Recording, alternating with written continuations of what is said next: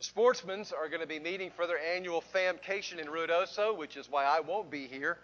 And so I'm going to be asking for your prayers for travel for that weekend. But we're so excited. We're going to be meeting in Ruidoso. Our famcation is just picking a spot somewhere in America where we're going to hang out for a couple of days. And, of course, all that's on Mom and Dad. And we invite our kids to come do that. Just get there and we'll take care of all the rest. And so that's going to happen at our cabin in Ruidoso this year. And that has been a project for Gail. She's been away for 3 weeks trying to get that thing ready. And basically it's just been the exterior because we can't even touch the interior yet. It is a extreme makeover Gail edition, I promise you. So she's been working big time for that. We've got running water now. We've got a stove and a fridge, real beds to sleep on, and a place to potty. We have told the kids, think camping but inside a building. We will be roughing it, I promise you. Or an RV with a fireplace is what Gail said. I hope it's going to be fun. I think it's going to be a challenge. We're going to have two of our grandbabies, or our only two grandbabies together. They're all under 6 months of age, and so that may be an adventure in itself. But what we're trying to do is come up with ways that Gail and I can get the kids out of the house so we can have them all to ourselves. So if any of you grandparents have any suggestions, I'm open after services are over. But that's where the Sportsman's going to be. I'm also on a mission while we're going to be away to get my son-in-law some trout. I called and asked him, I said, what do you guys like to do again? They said, well, get us back to that private trout pond you got us to last year, and we'll be thrilled to do that. And I don't know how you father-in-laws do that, but I found out very quickly that the happier I keep my son-in-laws, the more I get to see my grandbabies. Does that work at your house? And so when my grandbabies get to be at our house, that means a happy Nana, and a happy Nana means a happy Pops. So that's what's going on for the Sportsmen this next weekend. I'm really on a couple of different missions. And that's important to talk about this morning because we're on a specific mission. And if you've got one of these kids, you've got one of these bulletins, I'd like for you to get one of your Crayolas and just circle that little definition for what a mission is. It's accepting an important assignment. And I want to talk about that this morning because we've got an assignment that we've been given that is absolutely of utmost importance to God. It's the unexpected mission of building a multiracial church. And the reason why I say unexpected is because last week as I was taking us through the book of Ephesians and showing that this is something that is not just a nicety to God, but a necessity for Him. Some of you looked a little bit puzzled. I've never seen that before. I've never seen the significance of that before in my Bible. But it is huge to God, and we've got to make it our mission because it's His mission.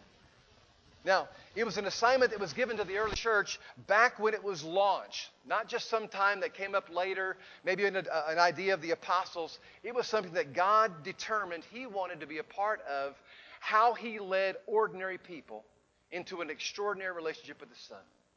He wanted that done in a multi-ethnic environment.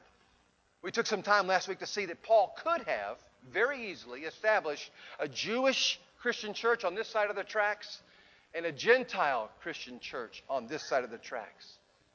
That would have been a lot easier given all the different diversities that were between Jew and Gentile. But God knew from the very beginning we were better together. Amen? Let me try that again. God knew from the beginning we're better together. Amen? All right. So He sends Peter by angel assignment to a Gentile's home right out of the bat. Now think, black preacher going to a white country club in the 60s. When you hear that Peter goes to Cornelius' home. Black preacher in a white country club in the 60s. Once he gets to Cornelius' home, a people group that Peter had been raised all of his life to avoid at all costs, he's sent by God Himself to preach to them a gospel that was to destroy all walls. Boom. Remember last week the Spirit falls, the Gentiles, just like on the Gentiles, just like He had fallen upon the Jewish apostles. And just like Jesus had promised, will fall on anyone regardless of color, race, or economic or gender. Because God says, I want my family to be multi-ethnic. And it started off just that way with Peter and a visit to Cornelius' home. However, back in Jerusalem, all heaven wasn't breaking loose. all Gehenna started to break loose when some of the muckety-mucks there in Jerusalem among the new believers had heard that the Gentiles were now a part of this movement. The first two church fusses recorded in Scripture have to do with ethnic-based fusses, racial fusses. The Grecian widows felt like they were getting slighted over the Jewish widows when it came to getting their food stamps, and some deacons were assigned immediately to get that handled. The next church fuss comes just months after the Gentiles start pouring into this primarily Jewish-based Christian church, and we don't have time to go over all those particulars, but just go back and read Acts chapter 15, and you will sense the tension there as thick and as divisive as some of the tension we've experienced in our country the last couple of weeks. The Spirit makes it clear then, and He makes it clear again now. Separate but equal will never be tolerated because He knows we're better together. And so we looked last week at what it'll take to bring us together, or not last week, we looked at week 1 at what it will take to bring us together to be a more multi-racial church here right in Kerrville, Texas. We started with 4 values that people who wear the name of Jesus have to carry in our hearts at all times. So let me review them quickly. Number 1, God put His image in all of us. Number 2, God's love is for all of us. John 3:16 said that whoever believes in Him, I love that word, will not only receive the gift of forgiveness, but also not perish. Number 3, God's expectation is the same for all of us.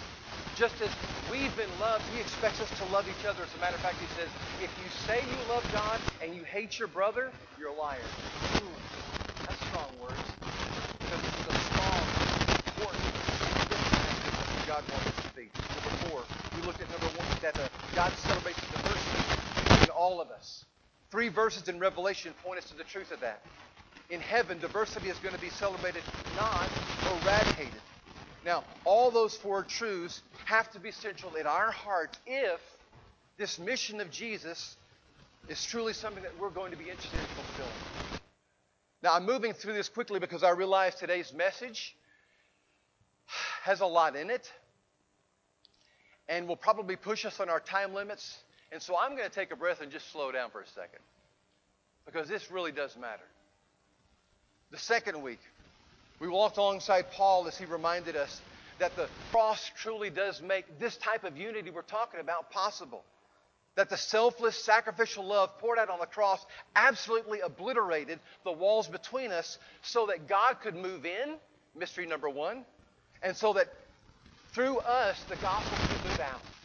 Because of the unity in us, the world could then stop and say, wow, God must be truly at work here because look at what they're pulling off. The night before Jesus is betrayed and heads to the cross the next day, we catch Him in prayer in John chapter 17. And here's what He's asking because He knows what I just said is going to be hard to pull off. Father, help them become one in heart and mind, just as You, Father, are in Me, and I am in You, so that they might be one in heart and mind with us. Then the world might believe that You, in fact, sent Me. Now, I don't know how you hear that, but to me it says unity preaches the relevance of the gospel that sometimes words can't alone. How so? Because it's the world looking in and saying, Jesus must be in this because He's helping them do something that none of us is being able to pull off on our own. If we don't, as a church, why should they look? Well, this has been a church who has made unity a priority more than just a nicety. This is where I've been thrilled to get to finally in this series. Unity with other faith families of our town and unity with other ethnic groups in our town has been something that we've made priority 1. And for a moment, if you will, I want to just celebrate that together. This family believes so much in the mission of a multiracial church that we've invested cash and caring people into the community of Bazua, Ghana. It's a small village in West Africa. Why? To give a group of kids there that happen to have dark skin a chance at an education in God and an education of God's world that's going to help them prosper. Not only in this world, but in a forever world that Jesus is bringing soon. We also are attempting to do the same in Haiti through the Live Beyond ministry, in Dubai through the Petrella Children's Home ministry, in São Luís with the church plant there, And this mission in every one of those places around the globe is to reach out to God's creation who are far from Him and bring them into the family of God to be close to Him. Now, let me underscore this. The majority of those efforts don't involve white people at all. And we love that. Because you see, a multiracial church is not optional for this church here. As a matter of fact, it's as central to our lives as those flags you see out there being central to our atrium. Because this is priority one for us. And my, what a box of colors that's creating. So diverse, so unique, and so loved by God. And I'm thrilled to be a part of it.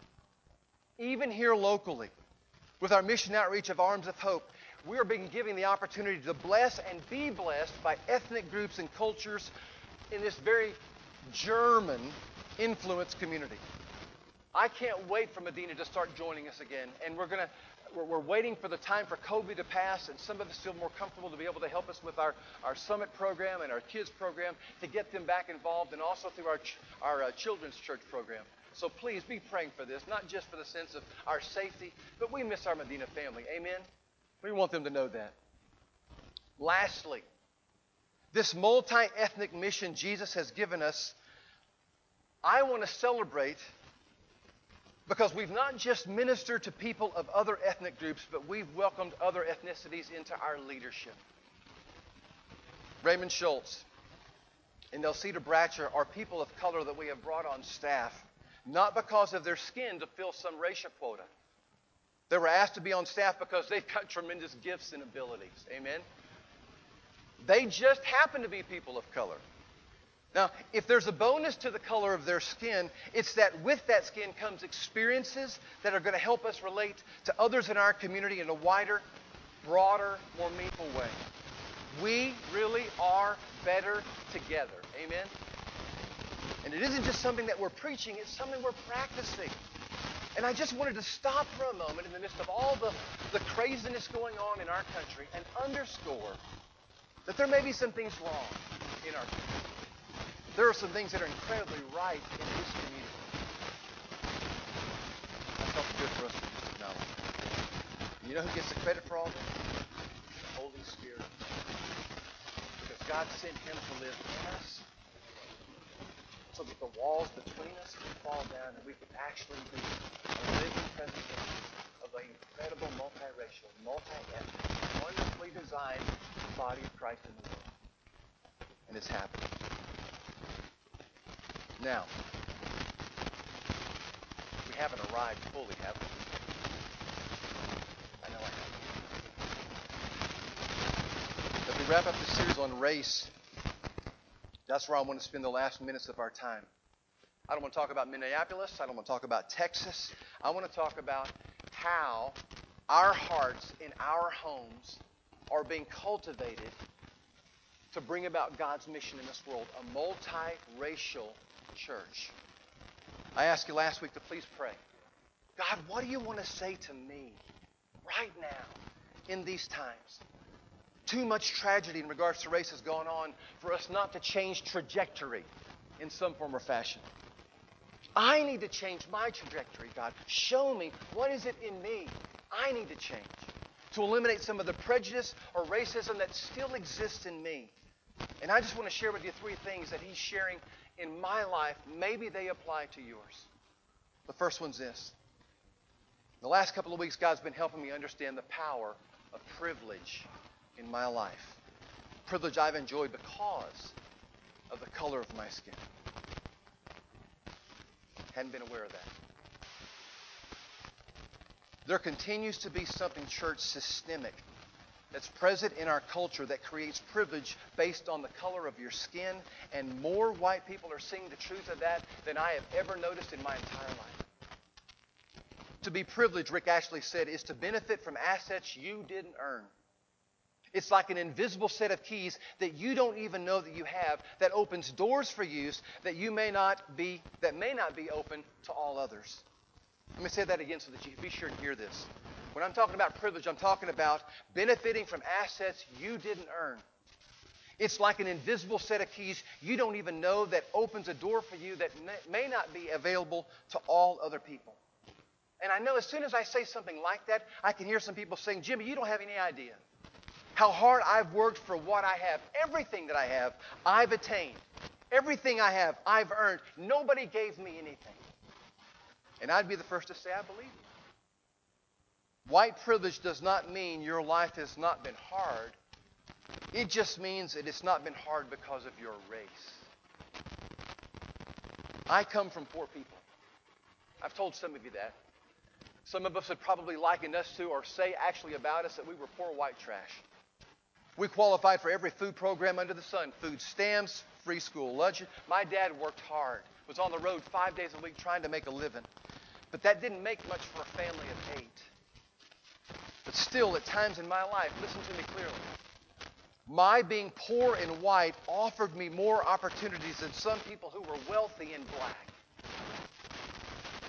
Things were granted to me that I was never aware of, which made my life more hassle-free. Just because of the color of my skin. Here's what I mean by that. I've never been followed in a store. I've never been pulled over without a reason by a policeman. Now, your preacher's been pulled over plenty of times for reasons that I've told you about that I had reason for them to pull me over for. But never once have they ever looked in my car and said, are you driving your car? Or ever looked past me to my wife and said, are you okay, ma'am? I've talked to 4 of my brothers of color in our KCC family over the last couple of weeks. All 4 of them have said they have been racially profiled and treated suspiciously because of their color. At the Gateway Church in Ruidoso, Raymond was visiting our church there for a youth rally that we had called Bibles and Bindings. John Duncan, who's a preaching minister now, was the youth minister then. Raymond was staying at his house, and it was a little after 9 o'clock one night, and John said, I need to go get some stuff at the store. Why don't you come go with me? I swung by the church for John to pick up something from his office. John went inside. Raymond stayed outside. When John came back, a police car pulled into the parking lot, or was pulling out of the parking lot then, and was turning his lights off. John said, what's up? Raymond said, well, I was leaning on the front of your car when the police car pulled up and asked what I was doing in the church parking lot at this time of night. I told him that I was waiting on one of the ministers inside to pick up something from the office. He asked for some ID, and I gave it to him. More on that in a minute. John said Raymond was obviously upset. He asked him when he got inside the car, are you okay? Raymond said, no, I'm not. John, have you ever had a policeman check you out at the church for standing next to your car? I said, no. Now, Raymond didn't tell me that story. Yesterday, John Duncan did. Raymond did tell me the story of the same thing happening to him in his own church back in Fort Worth before he moved here at Alto Mesa. He was coming out of the church with his laptop, and a policeman saw him from the street, pulled into the parking lot, and asked him for identification and said, what are you doing with the computer from the church? Raymond then showed me a signed card that he carries in his wallet now, has for the last 20 years. And it identifies him as an ordained minister employed by the Church of Christ. And he said, it saved me from untold grief.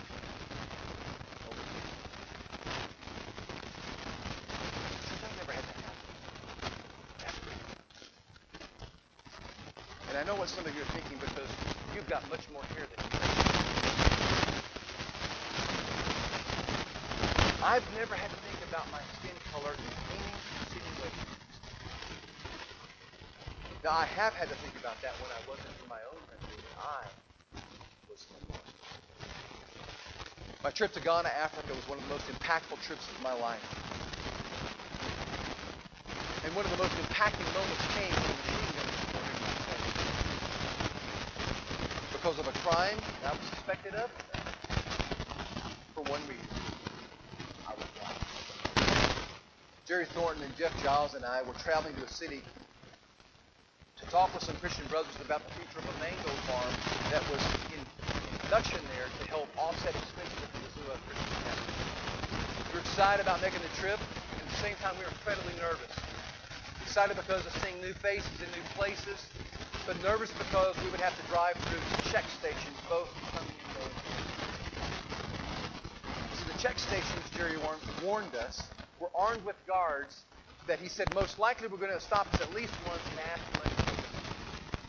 said people with white skin are rarely seen on the roads, and we would be traveling some roads that were a little bit sketchy, and just assumed that we would be stopped. And he said, now when we are, and he gave us the following instructions. Be as polite, as respectful as you can be, and say as little as possible. We made it through the first checkpoint with no problem. The second one, not so much. We were stopped and asked to get down out of the small bus that we were in and to follow the soldiers. And we did. We followed them into a small building about the size of probably a storage shed you'd store your equipment in for mowing the grass and stuff. When we were led inside, we were told to sit down while they contacted their superiors. And I was thinking, wow, this could become a nightmare in a hurry. But it didn't. After waiting 15 minutes, Jerry had had enough. He asked to speak to the captain and said, charge us with the crime or we are walking. We have not done anything wrong and you're not getting any money from us. He said, we're with the school in Bazua and we're headed to Kamatsi, and when we come back here in 8 hours, we don't expect to be hassled again. Do you hear me? I just knew Jerry was going to get us killed right there on the spot. But we didn't. I'm telling you, we started to walk out the door and the man said, you stop now. Jerry said, no, you call this number now. And he pulled the card out of his wallet and handed it to him, and it was some muckety-muck that was the Secretary of Education who knew about the Bazua school. And he said, you let them know that you stopped us today, and I think you'll probably regret it. We walked out behind Jerry, and reluctantly the guards lifted the gate and we were allowed in. Absolutely true story. Now, was I nervous? Absolutely. But I was also furious. What had happened to me was completely unjust and completely corrupt because I had been racially profiled. And it made me think, if I lived here, would I have to consider how my whiteness affected my experience of living there every day? And what other places are there that my being white would contribute to my being treated unfairly? And the thought came to me, wow, that would be so exhausting. And the Spirit said to me this week, yep, because that's exactly what I'm trying to teach you about what's going on there. Because it is exhausting for people of color. Church, I'm privileged to not have experienced that more often than I have in my life. But please understand, I'm not ashamed of my privilege. I'm not. Because God gave that to me. I'm becoming more aware of it, though, of how I can use that for the benefit of others, and I hope you do too. I'm not trying to guilt you for anything that you have in regards to skin color and the privilege that came to you because of that, but I am asking you to use it, to leverage it for the good of other people. Now, if sharing that doesn't convict you on some level, I'm hoping, because of the significance of this conviction, that it does happen as you watch this video. That's why. Hey, line up! Line up! Everybody line up! We're about to race. Everybody line up. Shoulder to shoulder. Take off your backpacks. Basketball, line up. We're about to race. Hey, we are racing for a $100 bill. The winner of this race will take this. A $100 bill. Before I say go, I'm going to make a couple statements. If those statements apply to you, I want you to take 2 steps forward. If those statements don't apply to you, I want you to stay right where you're at. Take 2 steps forward if both of your parents are still married. Take 2 steps forward if you grew up with a father figure in the home. Take 2 steps forward if you had access to a private education. Take 2 steps forward if you had access to a free tutor growing up. Take 2 steps forward if you've never had to worry about your cell phone being shut off. Take 2 steps forward if you've never had to help mom or dad with the bills. Take 2 steps forward if it wasn't because of your athletic ability. You don't have to pay for college. Take 2 steps forward if you never wondered where your next meal was going to come from. I want you guys up here in the front just to turn around and look. Every statement I've made has nothing to do with anything any of you have done. Has nothing to do with decisions you've made. Everything I have said has nothing to do with what you've done. We all know these people up here have a better opportunity to win this $100. Does that mean these people back here can't race? No. We would be foolish to not realize we've been given more opportunity. We don't want to recognize that we've been given a head start. But the reality is we have. Now, there's no excuse.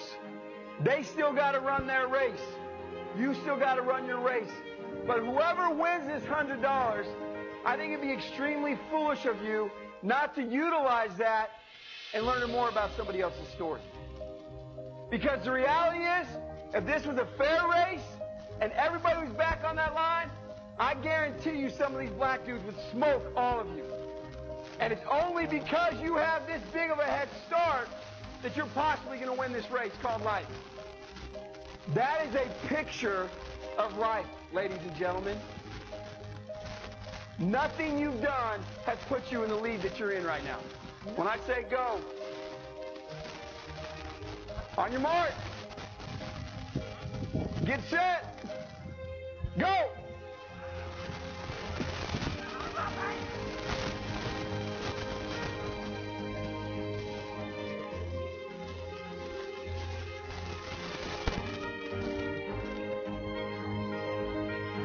If you didn't learn anything from this activity, you're a fool.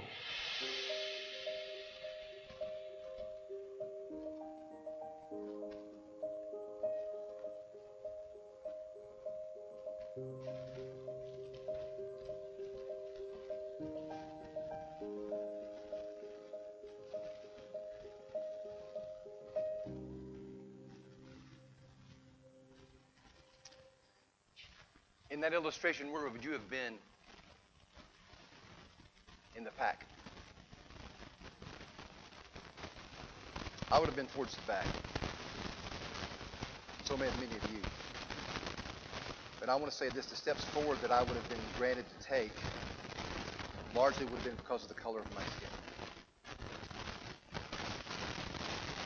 And how I'm seeing that, again, as he pointed out here, is not something to feel guilty about, but to use as capital to help other people.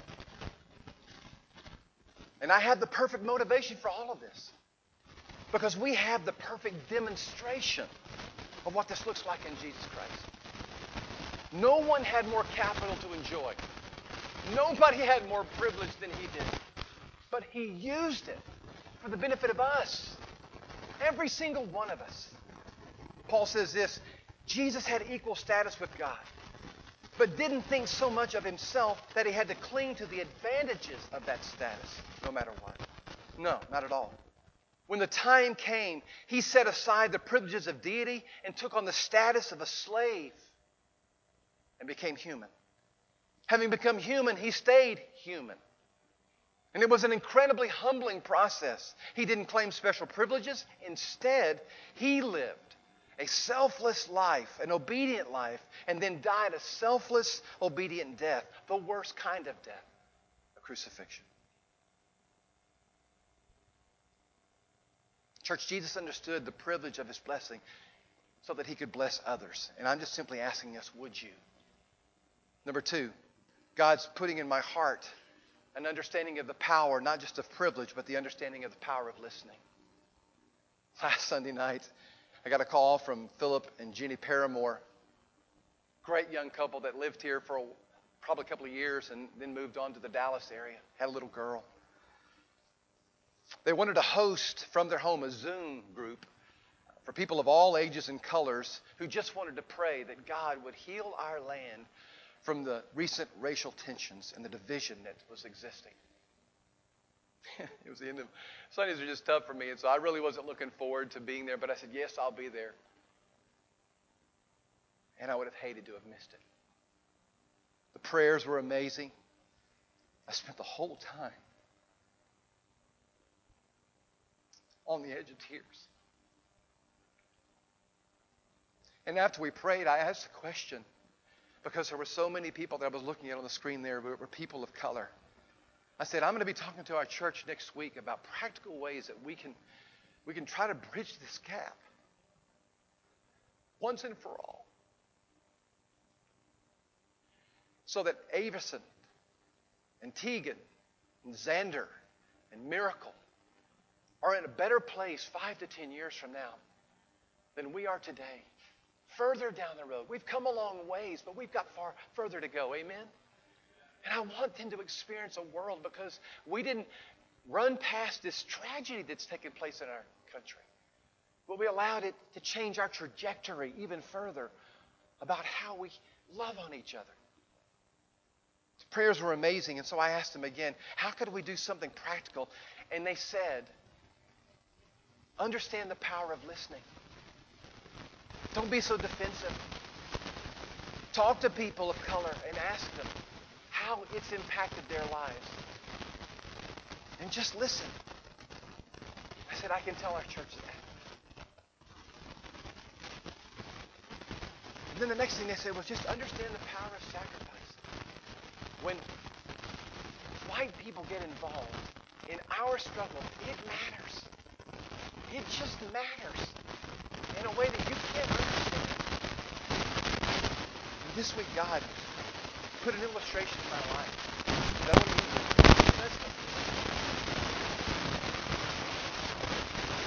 A man by the name of Raleigh Calloway had stage 5 kidney failure, and his health was getting worse. His family was thinking of ways to call attention to their need for a kidney donor. So the family came up with taking a photograph together. Go ahead and show us the picture, guys. Unknowingly, it was this family photo where his children had held up a poster saying, our daddy needs a kidney, that would bring about the results. They shot this all over the websites they could think of. One in particular was a website called 11 Alive, which supports local police officers for their brave and generous time that they give to try to make a difference. And on that site, a man by the name of Chris Carroll, who lives in Texas and was 100 miles away, didn't have a clue who the Callaways were, saw them and felt he really needed to help them.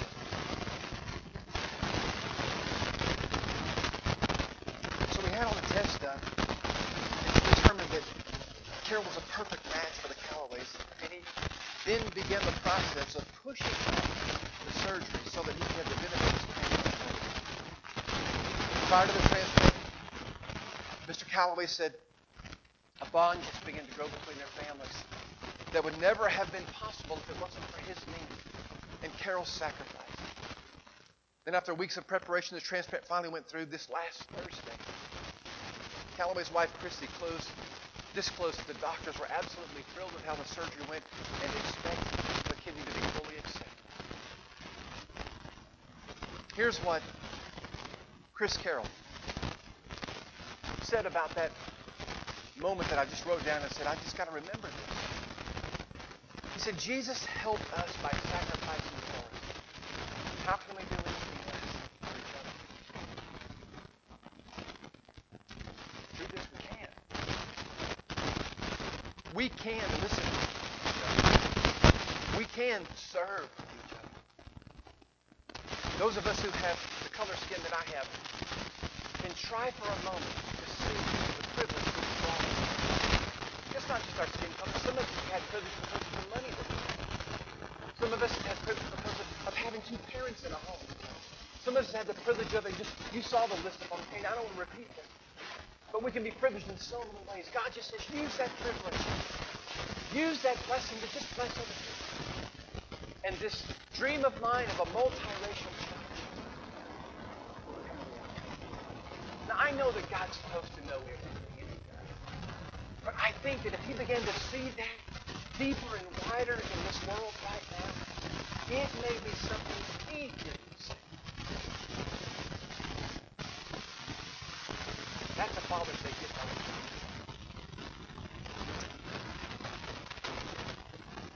Father in heaven, it's just approximate.